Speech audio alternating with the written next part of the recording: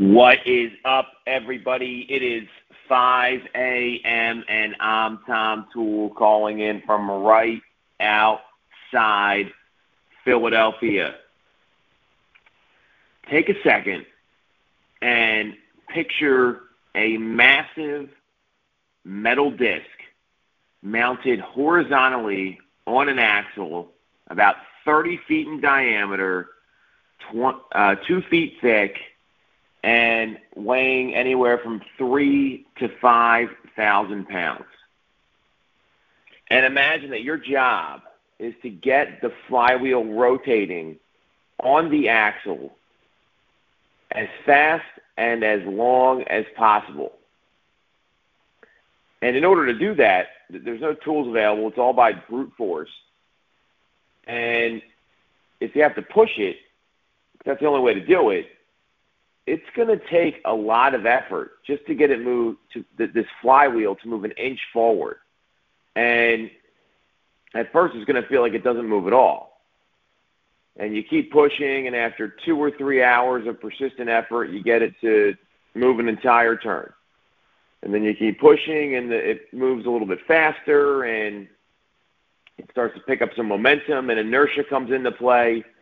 And the key here is you have to keep pushing in a consistent direction.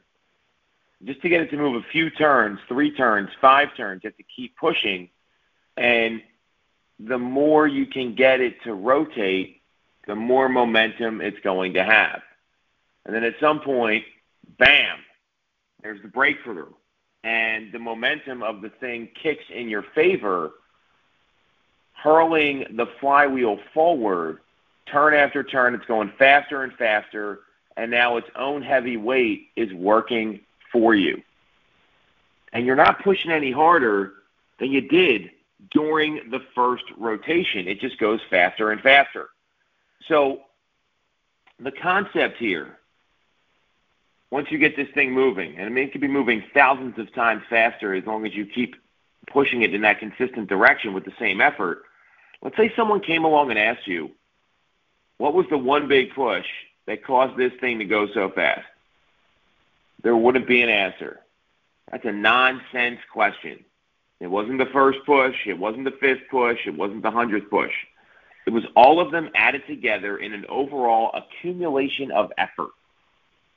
And that effort has to be applied in a consistent direction. And there's a chance that maybe some pushes were a little bit bigger than others, but no single action, no matter how large, reflects the small fraction of the cumulative effect upon the flywheel. And this is what we call the flywheel effect, right? What's important here is that from the outside, it might look like all of a sudden you just got that thing moving and it was humming and it picked up a lot of momentum. And from the inside, you know that it was consistent singular push to consistent singular push. So from the outside, it looks almost revolutionary. That's what breakthroughs always look like. It looks dramatic. Where'd this person come from? Where'd this company come from? From the inside, internally, it's totally different. And there's an organic development process. The flip side of this is the doom loop. And the doom loop is when you demonstrate chronic inconsistency and stray from your core concepts and constantly try to move in a different direction all the time. So if one thing doesn't work after a couple attempts, you jump to another strategy. And the doom loop focuses on posturing and looking good in the short term rather than doing the groundwork that needs to be done for long-term success. So how does this all apply to our businesses? Well, the flywheel is what everyone needs to go through. And that's the effect that's going to have a winning strategy long-term and make you a great business, whether it's a single agent, a team, a small team, whatever it is. We all know what those things are. Making phone calls every day, calling your sphere, having a time block calendar. You've heard the ingredients for a successful real estate business before. The doom loop, it's the person looking for that magic bullet. Oh, look at this new piece of technology. I'm going to try this. Oh, I sent out 3 mailers and it didn't work. I'm going to try this.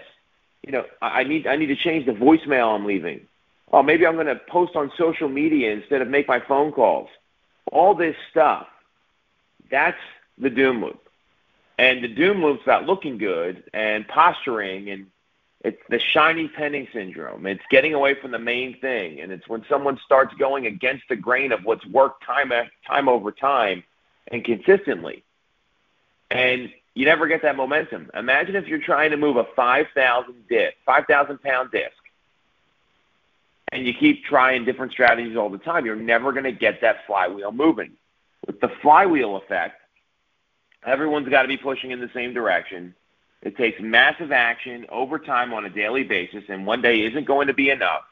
It becomes an organic way of doing business, and most importantly, you got to stick with it. You can't be jumping back and forth without interpreting your data, and that's what most people do. And if you focus on that, getting a flywheel moving, instead of jumping into the doom loop where you're constantly pivoting and trying to fix things, instead of sticking with your plan, you're going to have a successful business. These studies, these concepts, they result from a study of companies that reach greatness and were great in their field versus the ones that were only good. And they were kind of meddling companies. And I don't know about you guys, I'm aiming for greatness. Catch everyone tomorrow at 5 a.m.